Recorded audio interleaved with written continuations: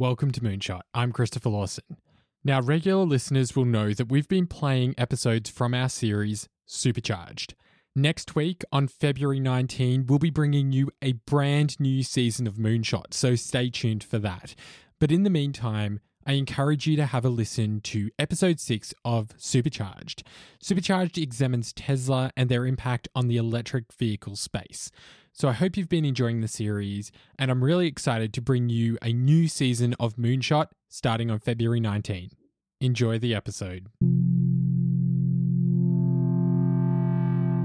But I want to start talking, just preface this by talking about why are we doing this? Why does Tesla exist? Why are we making electric cars? Why does it matter? And it's because it's very important to accelerate the transition to sustainable transport.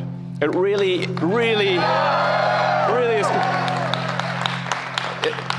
is. This is really important for the future of the world. Tesla are a company at the forefront of the shift to renewable energy. In addition to electric cars, they're also investing in solar power and battery storage. So PowerPack is kind of like our industrial strength battery storage system, and we did the biggest battery storage system in the world in Australia, and so we expect this to ultimately be really critical for transitioning the world to sustainable energy. Obviously, you have to have sustainable energy production and sustainable energy consumption. So the sustainable energy production needs the solar panels plus the battery, because the sun doesn't shine at night, and then those electric cars, electric vehicles in general. Yeah. So, but I mean, the really exciting thing is if you have with solar plus battery plus electric vehicles, we have a fully sustainable future. This is a future you can feel really excited and optimistic about. I think it really matters. Yeah. Elon Musk's vision of a sustainable future is an inspiring one, and it's not unachievable. But if they're going to help get us there, Tesla must become a sustainable company. So what does the future hold for Tesla? From Lawson Media, this is Supercharged, a show about power, conflict, and the people who are driving change. I'm Christopher Lawson, and this season we're exploring electric vehicles and how Tesla is forcing the entire automotive industry to move towards an electric future. This is episode 6, Mission Critical. Why are we making electric cars? Why does it matter? The mission of Tesla is to accelerate the advent of renewable energy. Tesla will be dealing with a more competitive landscape than ever before. Ultimately, Tesla needs to go bankrupt in order to become sustainable. Can Tesla survive without Elon? I believe right now it probably can't. It's financially insane to buy anything other than a Tesla.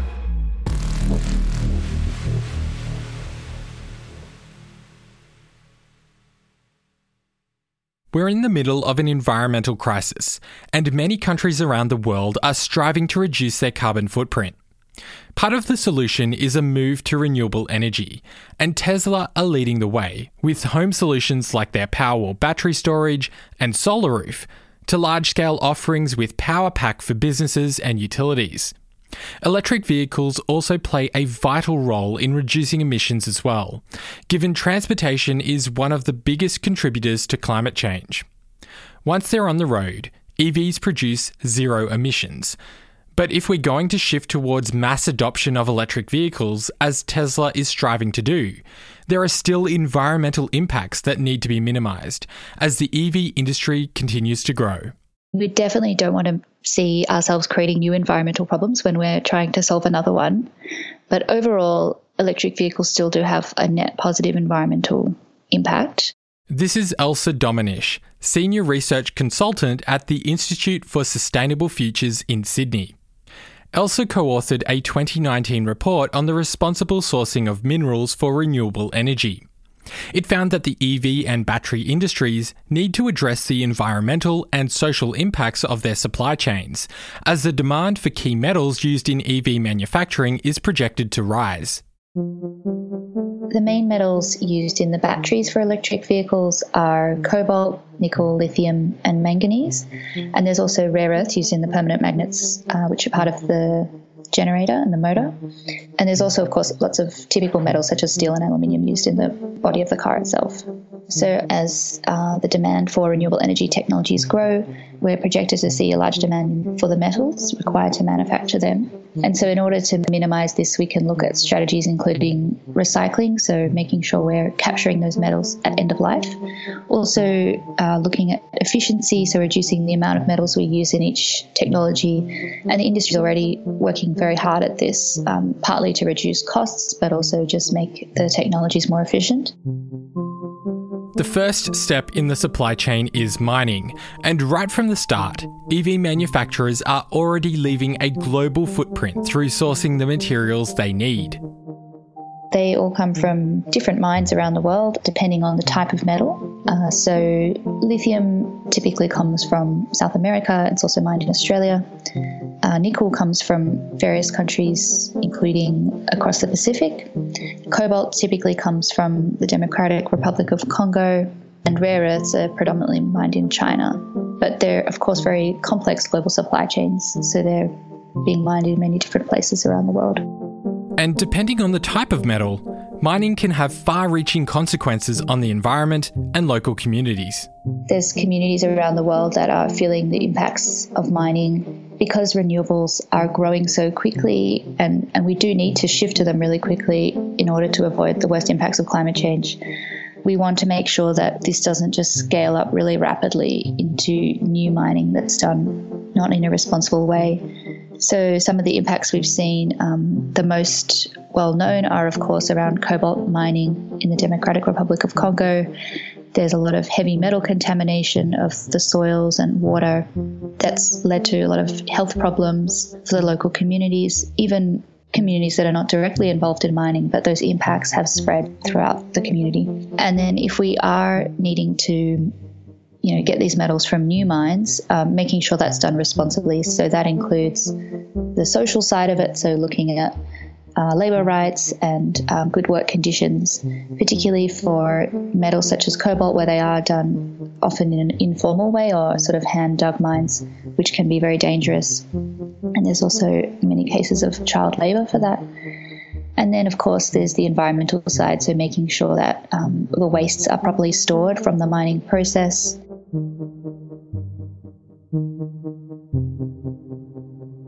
As well as responsible sourcing, recycling is the most important strategy to reduce both the environmental impact and the demand for these metals. We can recycle batteries from electric vehicles, and most manufacturers are putting schemes in place. But there's, I guess, a couple of tricky things to note. And one is that while we may be recycling the battery, we're not necessarily recovering everything we can at the end of that process. So generally, recyclers are focusing on recovering the cobalt and the nickel because they're the more valuable metals, whereas lithium, manganese, even copper and aluminium are sometimes not recovered from the process. We do have the technology to make that happen. It's just that it's not necessarily economic because it's cheaper to get those metals from a new mine rather than from a recycled source. There's also the potential to prolong the life of EV batteries, which may still be utilised long after they've been removed from a vehicle. So, for example, batteries from electric vehicles, once they've lost a bit of their capacity, but they're still working, they're just not quite as efficient as one would like for use in a car, they can then be used for stationary storage. And when they're on the ground and not being driven around, it doesn't quite matter that they're less efficient because they're not taking up as much valuable space as they would be in a car. And so a lot of manufacturers are looking to this, whether that's using the batteries, say, for storage at a utility scale, is quite a promising option. For these strategies to be implemented successfully, EV manufacturers like Tesla must take a proactive approach and plan ahead for the future. But the good news is, many companies are already taking action. Yeah, I think manufacturers, particularly for electric vehicles as opposed to other types of renewables, can have a really big influence on their supply chains. I think that a lot of them are very concerned about making sure that the products that they're supplying and selling do have good environmental and social credentials, and they're looking to make sure that they're sourced responsibly. Of course, they can go further on this, but I think it's encouraging to see that this is something that the industry is aware of. Governments could also play a part in assisting the auto industry through the EV transition. Governments at the moment don't play a huge role, but they definitely could play a larger role. For example, in the EU, they have guidance on how to make sure that things are sourced responsibly if they're coming from conflict-affected areas, but not many other countries are really looking into it. But governments also can have a really big role to play in terms of making sure that manufacturers and suppliers have a system in place for dealing with the technologies at end of life so that we avoid, creating this huge waste stream, and we can recover the metals from those technologies at end of life and reuse them for new ones. So there's been some small schemes in parts of the US, and the EU does have an end-of-life scheme for batteries, but a lot of other countries, this is something that they need to focus on in the short term, particularly as these technologies are set to come online so rapidly.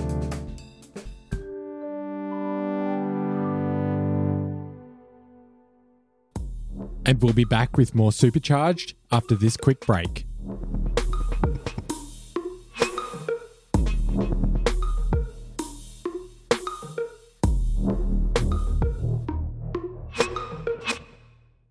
In 2018, Bloomberg NEF published a report on the outlook of electric vehicles, which projected that 57% of all new car sales will be electric by 2040. And EVs will make up over 30% of the global fleet. So how will our current systems support that transition? And what needs to happen to get there? Well, most urgently, we need to look at infrastructure. Not just more charging stations, but the electric grid itself. So having a large number of electric vehicles on the grid is going to put an extra load on the grid. And with more than 10% of electric vehicles, our modelling has shown that this could lead to failures in areas of the electric grid. This is Marcus Brazil. I'm an associate professor at the University of Melbourne in electrical and electronic engineering. Marcus has used mathematical modelling to project how the electric grid might react to a rollout of EVs. I'll let him explain. There's two parts of it. One is sort of optimization models, in which we basically try to create a mathematical model of how the grid as a whole and the demands on the grid work, but in a way that we can actually then apply optimization methods to this to find out how to run this grid as efficiently as possible. So we make a whole lot of simplifying assumptions, but assumptions that are sort of very close to what actually happens, and use that to then find optimization algorithms and control strategies for running the grid in a really efficient way.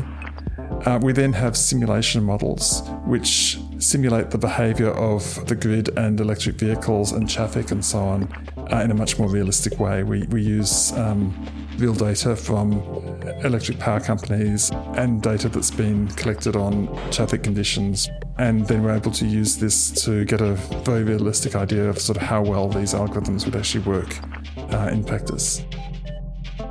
The issue of whether our electrical grids can cope with the influx of EVs is something that's been looked at around the world. Another person looking at this impact is Hauke Engel from McKinsey & Company in Germany. So when people talk about e-mobility, of course, there's many questions around the potential hurdles for EV uptake, right? There's questions around consumer acceptance. Do people actually like to drive electric, or do they prefer kind of the roar of an internal combustion engine? Can the OEMs actually produce the kind of cars and the volumes of cars that people might want? What do we do about the batteries? Are there sufficient raw materials for the batteries? Can we produce them in sufficient volumes?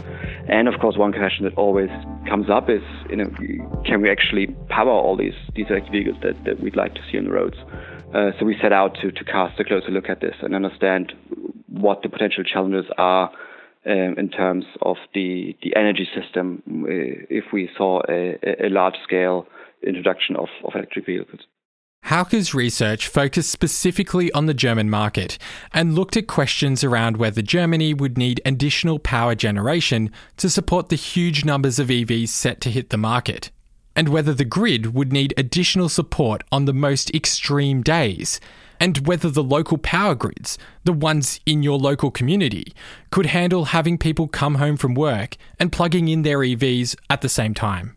What we found was that on the total power demand side, so the question, do we need extra power stations? That's actually not the case. So the relative increase in power demand, even in a high electric vehicle penetration scenario, is only a few percentage points. And that's something that's, we can either easily over time add a little bit of generation capacity, and that's absolutely not a showstopper, or it's actually within the slack that's currently already in the system. And likewise, the question of the system, the macro-wide peak load, so the amount of generation capacity required at the most extreme day of the year, that also doesn't increase a lot. Again, only increase in a few percentage points, and that's well covered within current system margins. So it's called the spinning reserve. So the kind of the safety margin that's already built into the energy system, into the generation capacity, can easily handle that increase. However, what we did find is that challenges will arise at the local level. So if you look at kind of the last mile of power supply, both in the residential world, so when people plug in at home in the evening, you might get some issues there. And if you look at public charging stations, there again we expect to see some issues with the grid if that's not proactively addressed in the planning stage. The issue that Hauke identified was around how you deal with that moment when everyone owns an EV. They come home at night and they plug it in, and then they go and do other things in their house. And it's kind of this last mile of the energy grid where the real problems could exist. Now, when the people living in that area, when they start buying EVs, they typically charge those in the evening, right? Because people use the car usually during the day, then they come back in the evening and plug in to start charging. Now, the complication is that they also start doing loads of other things at the same time. So they come home, they put the kettle on, they put the stove on, they put the AC on, they put the TV on. So you anyway already have the peak demand of power in these evening hours. So that's already the time of the day that determines kind of what the transformer needs to be designed for. And now you're adding on top the extra energy demand to charge the electric vehicle. So that is, beyond a certain level of EVs that you have in that area, that'll cause trouble for the transformer because it'll simply increase that peak load, that evening peak load, beyond what the transformer is designed to handle. Given that there could be an impact on load, the question then becomes, what do we do to make sure EVs don't place too much strain on the energy grid? Through modelling the data, Marcus learned that our current grids may actually support a large adoption of electric vehicles, but it would require a different approach in order to manage that new demand. Well, the idea is to basically change the philosophy of how we run the grid. So to have a grid that has more demand management built into it, so more control over the demand. So where possible, we look at loads that have some flexibility in them where we can actually change when the power is actually required, and even sort of making small changes of just a few minutes to when you actually demand energy from the grid can make an enormous difference in terms of maintaining the ability of the grid to provide the required load. So this idea of demand management through careful control algorithms and optimization algorithms is the way in which we'd be able to sort of cope with these new extra loads without threatening the requirements of other users, and in particular important users like hospitals and so on. This type of demand management has been utilised before. In California, for instance, they've been able to stabilise the grid during peak periods in summer, when everyone powers up their air conditioners. And in the case of electric vehicles, Marcus says that it could even be more effective. So the idea is that electric vehicles are actually sort of one of the most flexible loads that we would add to the grid, in that you don't need to start charging your vehicle the minute you get home. You might plug in when you get home, but you actually won't need your vehicle again typically until sort of 8 or 10 hours later when you're next heading back to work. So there's a lot of flexibility as to when the system can actually start charging the vehicle. And by allowing the system to use that flexibility, so to delay charging or to interrupt charging at various times in order to make sure that the grid doesn't become overloaded, it means that we can actually increase the penetration of electric vehicles to, say, up to at least 80% or even more, without actually needing to increase the capacity of the grid. Implementing this across the system comes down to governments and power companies investing in the infrastructure needed to make it all happen. But electric vehicles may provide additional support that could benefit the entire grid. It's certainly possible that electric vehicles could be part of the sort of battery storage systems that will help support the grid, particularly sort of just helping sort of smooth out sort of demand and voltage and current at particular times of day. So you wouldn't necessarily be needing to draw large amounts of energy from electric vehicles. But this could be sort of another source of energy that can be used to help sort of rebalance the grid. Hauke says another way that you can deal with demand is to change the incentives around power usage.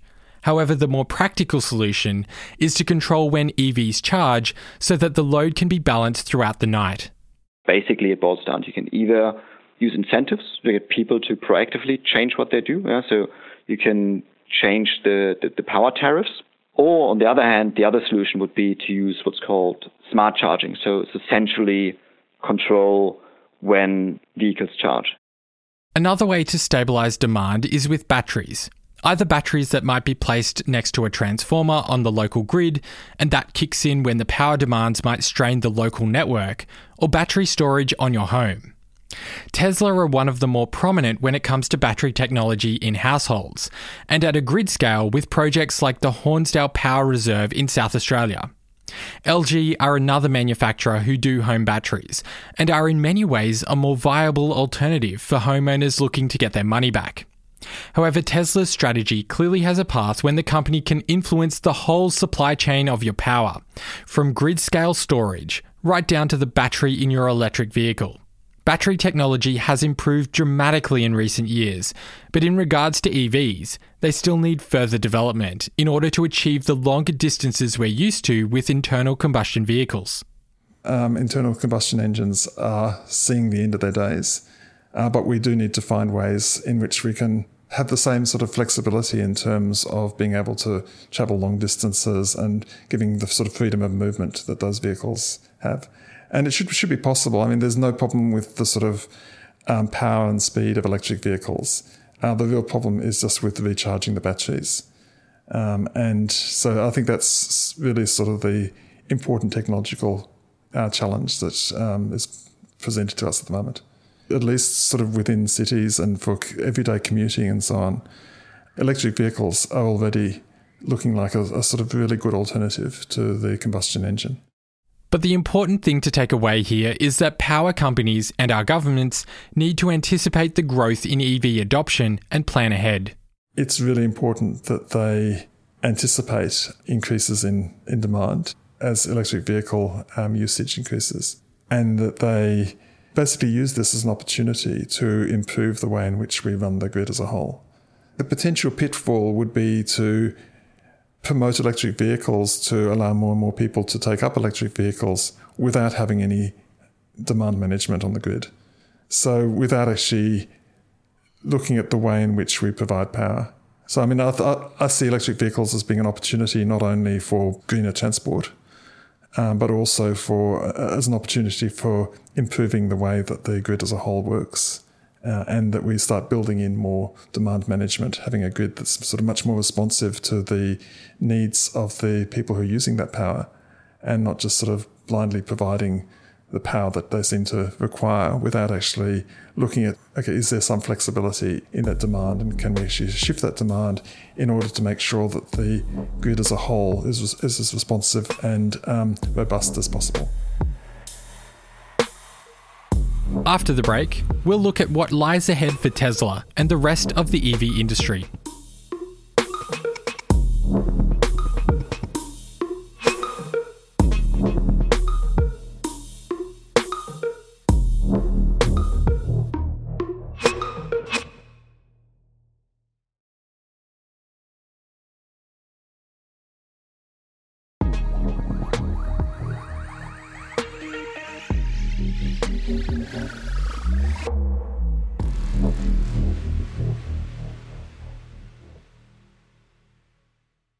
Despite their checkered past, it's now clear that electric vehicles are here to stay, in large part thanks to the resurgence led by Tesla.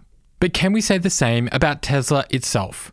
Will they survive the short term and live to see the world of the future they envisioned?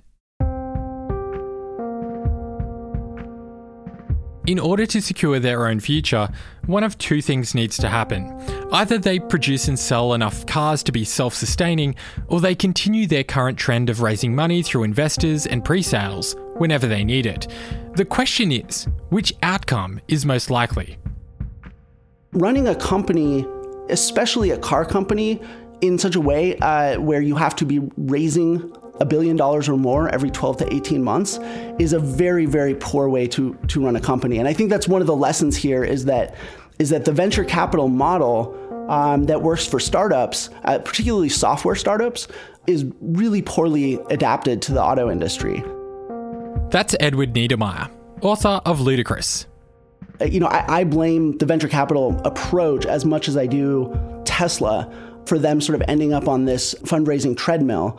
And I think it's one of the biggest questions about their future, because if a cyclical downturn in the economy happens and capital is no longer as easy to get, and keep in mind, with the exception of 2008, 2009, we've been in an environment where capital has been sloshing all over the place. It's been very easy, especially for technology companies, to raise money anytime they need to, particularly if they have a very well-known person like Elon Musk raising the money. And I think the real risk is if Tesla is not able to have the discipline to operate efficiently and to be profitable every quarter, then the risk is that when the downturn comes and capital is not as available, that they will once again, as they always do, need to raise another $1 to $2 billion, and it simply won't be there. This is where you pay the price of a company not being financially sustainable. Part of the improvement in profitability is a result of cost-cutting measures, like Tesla reducing the size of their workforce, which Elon Musk announced at the start of 2019, and a focus on streamlining their production. But they're yet to achieve an annual profit. The company's ability to raise billions of dollars through increasing their share price is impressive, but that can't last forever without realizing some more tangible return for investors. They've also promised so much, and they've also accustomed investors to expect such huge, rapid growth and massive, massive ambitions. It actually would be very difficult for them to dial back and to say, okay, we're only going to grow as much as our profits allow us to. We're not going to raise more money. My fear is that they've painted themselves into a corner where they have to stick to this story that they can grow and grow and grow infinitely. And eventually become a 10 million unit a year automaker, because that's sort of what they sold investors on. And sort of becoming financially sustainable right now pushes the timeline for becoming a 10 million a year automaker out decades, and not 5 to 10 years or whatever people might want to believe. And so I also think there's one other thing that is really worrying about the immediate future for Tesla. And that is the fact that they've taken customer money for what's called full self-driving. And I have very serious doubts that that's something that they will be able to deliver, at least as they sold it. And I think that it's already had a very corrosive effect on one of Tesla's most important assets, which is faith in Elon Musk.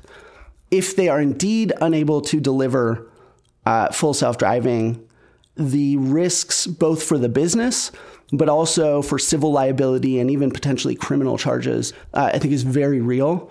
And I think that that's, to me, in the short term, over the next few years, if they're unable to deliver that, confidence in this company will collapse. And the way they've set it up, it's kind of all or nothing.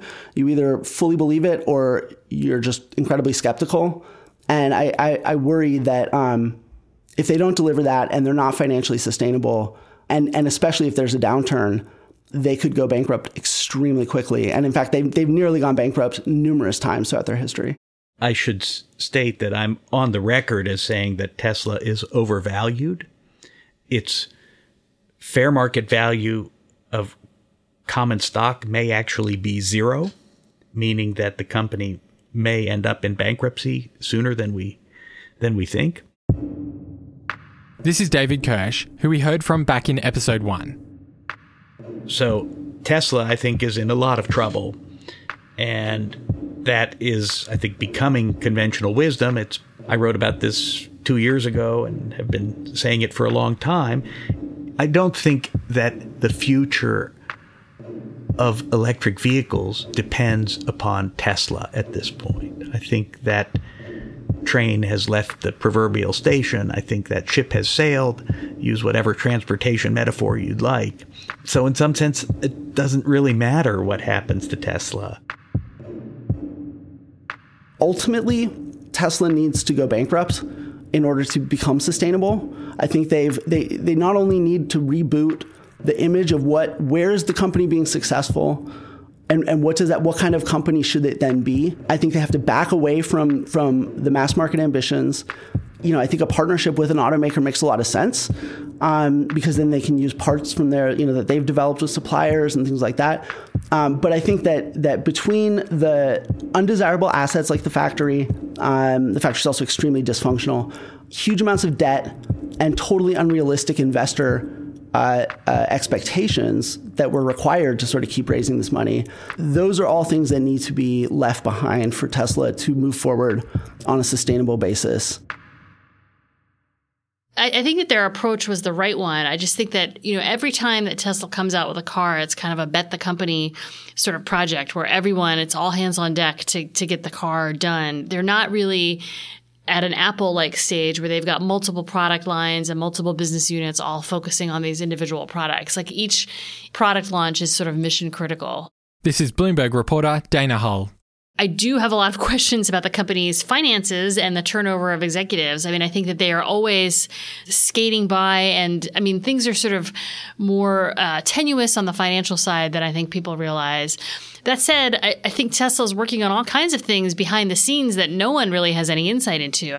And as a company, we just don't really know that much about what goes on there. So for me, it's kind of like putting together a big jigsaw puzzle where I feel like Tesla is involved in so many industries, automotive, solar, utility. They're really doing a lot across a lot of industries, but I'm always eager to get a sort of more of a handle on what's coming next, what else is in their pipeline in terms of secured contracts, and who's doing what. The difficulty with a company like Tesla is that even its least expensive automobile sells for something around $35,000 or $40,000. This is Harvey Pitt, former chair of the SEC. We are talking, therefore, about a product that is very expensive for average and somewhat below average Americans. It is not a problem that is endemic solely to Tesla, but it is nonetheless one major difficulty. At the outset of the existence of a company like Tesla, it can pay for a lot of the kinds of services it needs by printing paper. It can print stock and make stock available, and the promise that the company holds forth can potentially drive the market price of the stock while the company gets over the initial hurdles that any startup company faces. In Tesla's case, whatever the length of that period is, it appears to have ended a while ago, but Tesla is not yet capable of realizing on its very strong promise. So the fact that startup companies or tech companies rely more on stock rather than out-of-pocket cash is a very common phenomenon. But at some point, it becomes necessary to convert your promise into reality.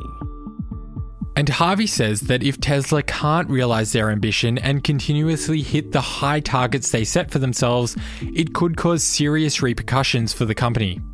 And I believe that many people, in viewing the marketplace, would say that Tesla is now in a very dangerous period where its continued failure to achieve more of the results everyone has come to expect could conceivably deal a very serious body blow to the company. Every day that it fails to deliver on its magnificent promise puts the company in continuing jeopardy.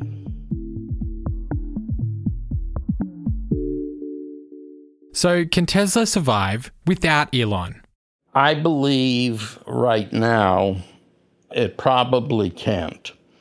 On the creative side, Mr. Musk has credibility. People correctly perceive him as having creative genius.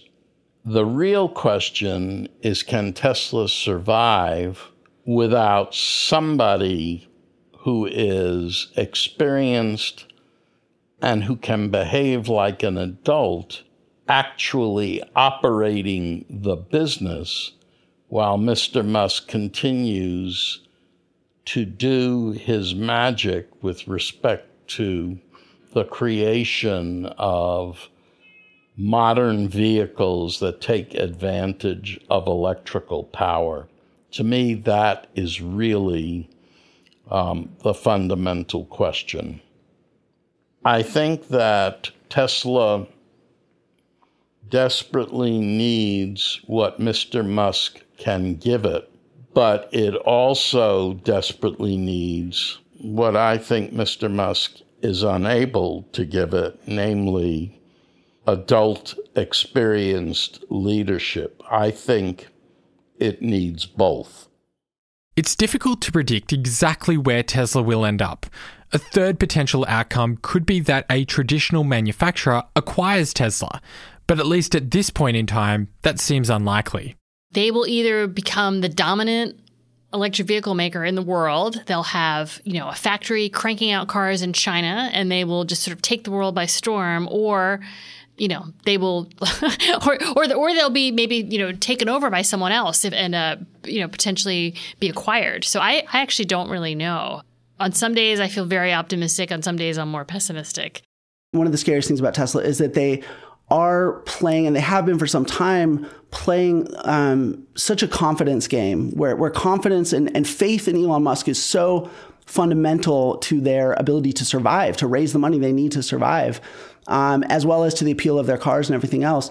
They have a very hard time now sort of pivoting, changing plans, and being more pragmatic. And especially as you get into the mass market, pragmatism becomes the most important thing. So I think ultimately with Tesla, because they have to take these sort of really tough steps to become what I would see as a sustainable automaker, to get what I see as their opportunity to become a lasting, sustainable player in the car business, it requires stepping back from big promises and big commitments and really changing the attitude. And what this company does is it bluffs its way forward even when everything is stacked against it. And, this is part of what makes them so admirable in a certain sense. They've overcome impossible odds because they're willing to kind of bluff their way through. But I think that their chance of any kind of lasting success at this point is so slim. Certainly with the full self-driving, I think they need to kind of give themselves a fresh start so that the good parts of Tesla can continue to have the impact that they've had on the whole industry and on the market, and bring them all towards more electric vehicles, and leave behind the sort of toxic aspects of the company. The past decade has seen the popularization of the electric car.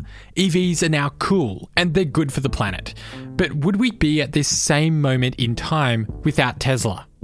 That's a really good question. So I think Tesla definitely had a tipping role here. Now that they just took kind of a Silicon Valley type disruptor, attacker mindset to this, and simply proved to the market that it's possible to produce an electric vehicle that consumers want to buy.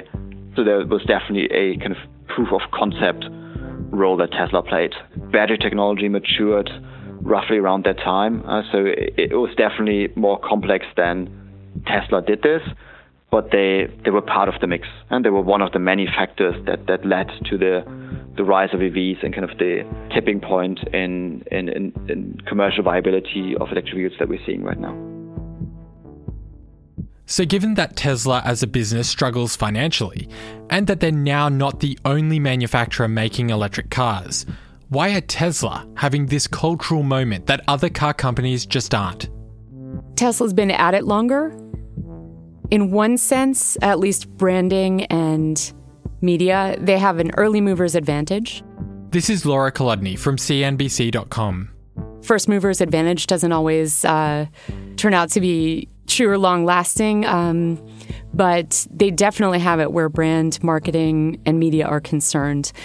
The other thing is, Tesla is partly responsible for restarting this electric vehicle revolution that had been set aside, with the abandonment of the EV1 and earlier efforts. Martin Eberhard and Mark Tarpenning and, Elon Musk as an early investor at least, are really responsible for bringing about an awakening that electrification could work now. Tesla came up with the advent of social media. They are dominant as far as a presence on platforms like Twitter and Reddit, even though Elon Musk removed Tesla's official presence from Facebook. There are so many communities. Tesla has its own TMC forums, and in part, it's generational, right? It was Web 2.0, dawn of the electric car. If you were early to those platforms, you could have a great presence there, and that's what we're seeing. It's really helping their brand and their identity. And they're popular with a younger generation. They're trusted and popular with sort of gamers who are very online and social. And again, it's good for their SEO. It's good for their presence on social. It's good for a living conversation about the brand and the cars and their charismatic but difficult CEO. It's not surprising to me that they have that, given all those years invested into online community building. Do you think that other manufacturers actually have a chance of catching Tesla right now? And especially, I guess, given that Tesla produce their own batteries and the other manufacturers don't. So GM just announced a big partnership to manufacture batteries with LG Chem in the United States. And LG is a supplier to Tesla. So that could change the equation. I think that for years, Tesla skeptics and short sellers and so forth have overestimated the competition, but it's starting to get interesting. So Tesla will be dealing with a more competitive landscape than ever before. In China, there's already BYD and Rowi and a number of others that make electric vehicles pretty successfully in a number of different classes. China's a whole different puzzle ball, if you will. But I mean, do I think, I'm sure Honeywell never anticipated like Dell and then Apple, right? I mean, it's really hard to say. Tesla, again, first mover's advantage works when it's working, and it works in some arenas, and it's not always long lasting. Think back to BlackBerry and so forth. It's really hard to say, and it's really not my place. But so far, Tesla's getting a great response to other technology, not just their battery with its range, but People are eager for autopilot type features, safety assist, and they enjoy the entertainment, like the video games. And dog mode should be a standard, I think. So it's funny because I report on the news about Tesla and its triumphs and struggles, and people will paint reporters as, the enemy. We can't help what's going on, right? It's like there are some triumphs, there are hardships, but I'm not a hater. Tesla's like God's gift to a reporter because it's interesting, ambitious, spontaneous, crazy. They make good and bad decisions. But basically, I'm able to recognize like what resonates with drivers and prospective customers of Tesla because I talk to them all the time. And again, I think they're winning not just like the tree huggers and the EV proponents who are like into car tech, but they are getting people because of the design aesthetic. They're getting people who are just super fans of Elon or the whole Tesla vibe. They are getting people who want autopilot and beyond, who believe that full self-driving will be real and soon. And so they can compete, they can differentiate on a lot of levels too. It'll be a really interesting competitive landscape as all this shapes up.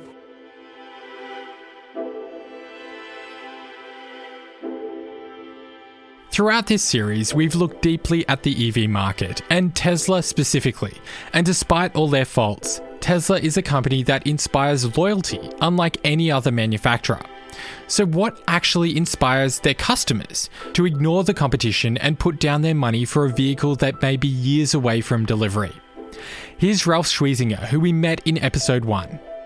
To begin with, like when you look at what makes you buy a car, like the first car you buy from a company is a salesperson who gives it to you. Because you need someone who shows you the car, you want to test drive it, at least in Europe that's the case. However, the second car is sold by someone else. The second car is sold by the guy who's doing the service.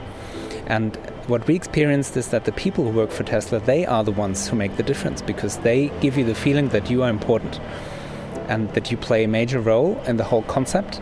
And they try to treat you very, very well. They may not be able to resolve everything right away, but that's not the point. The thing is, if I'm told I need to wait for something good, I'm happy to wait because someone told me I need to wait a little bit.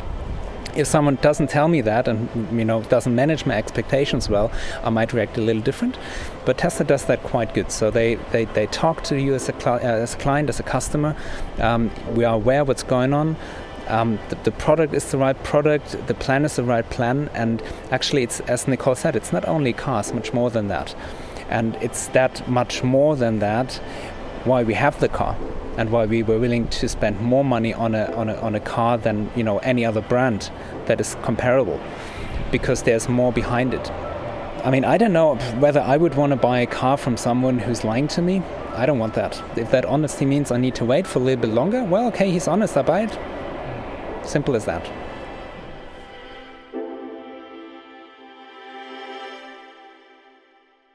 Thanks to everyone we spoke with for this series. There were many more voices who didn't make it into the final episodes, but we really appreciate everyone who took the time to speak with us. We did reach out to Tesla on multiple occasions for involvement in this series. However, they declined. If you'd like to listen to more podcasts about Tesla, then I encourage you to listen to Reveal's great investigation into Tesla's Fremont factory, and The City, who recently published an investigation into Tesla's Nevada Gigafactory. Supercharged is a production of Lawson Media and is hosted by me, Christopher Lawson. Mixing and production by James Parkinson. Jasmine Mee Lee is our assistant producer. Andrew Millist created our artwork, and Nick Buchanan composed our theme track. Other music in this episode from Breakmaster Cylinder, and our ad music comes from Epidemic Sound. For more information about the series, or to find episode transcripts and sources, head to chargedshow.com, or find us on Facebook, Twitter, and Instagram @ChargedShow. If you enjoyed Season 1 of Supercharged and would love to see more content like this, then I encourage you to share it with your friends. And if you'd like to support us financially, you can do so at chargedshow.com/donate. Thanks for listening.